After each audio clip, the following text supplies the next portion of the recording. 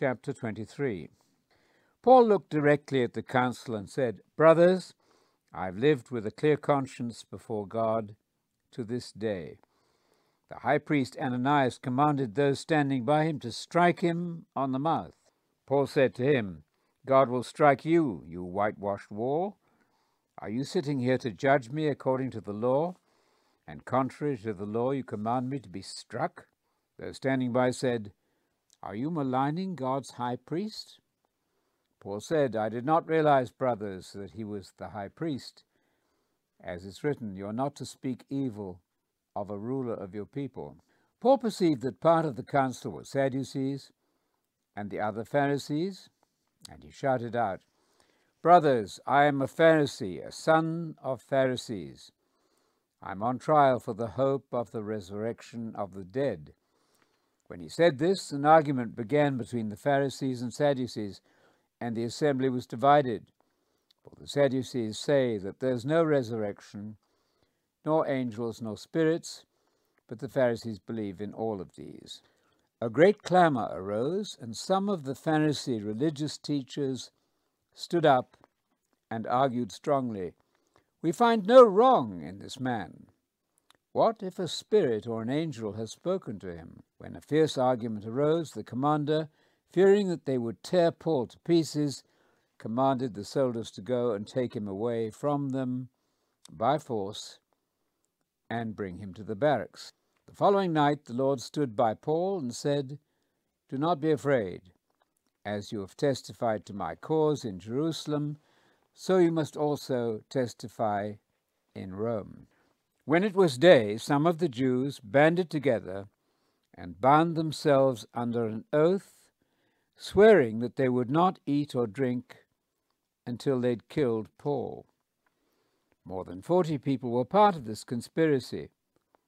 They went to the chief priests and the elders and said, "We have put ourselves under a solemn oath to eat or drink nothing until we've killed Paul.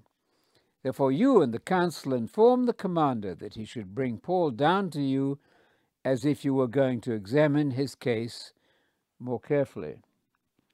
We are ready to kill him before he gets here." But Paul's nephew heard about their plot and went to the barracks and told Paul. Paul summoned one of the centurions and said, "Take this young man to the commander, because he has something to tell him." So the centurion took Paul's nephew and led him to the commander and said, "Paul, the prisoner, summoned me and asked me to bring this young man to you, as he has something to tell you."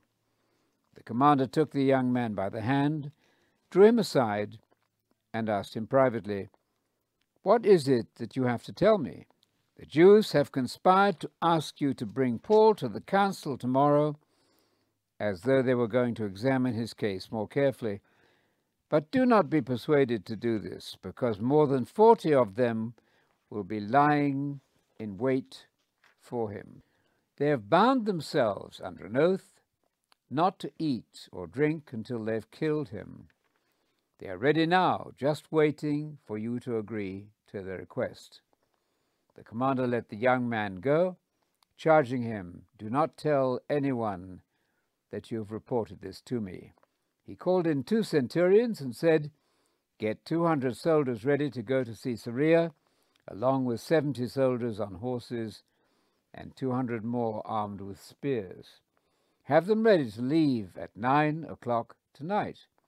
Provide horses for Paul to ride to take him safely to Governor Felix." He wrote a letter that went like this: "From Claudius Lysias to His Excellency Governor Felix, greetings.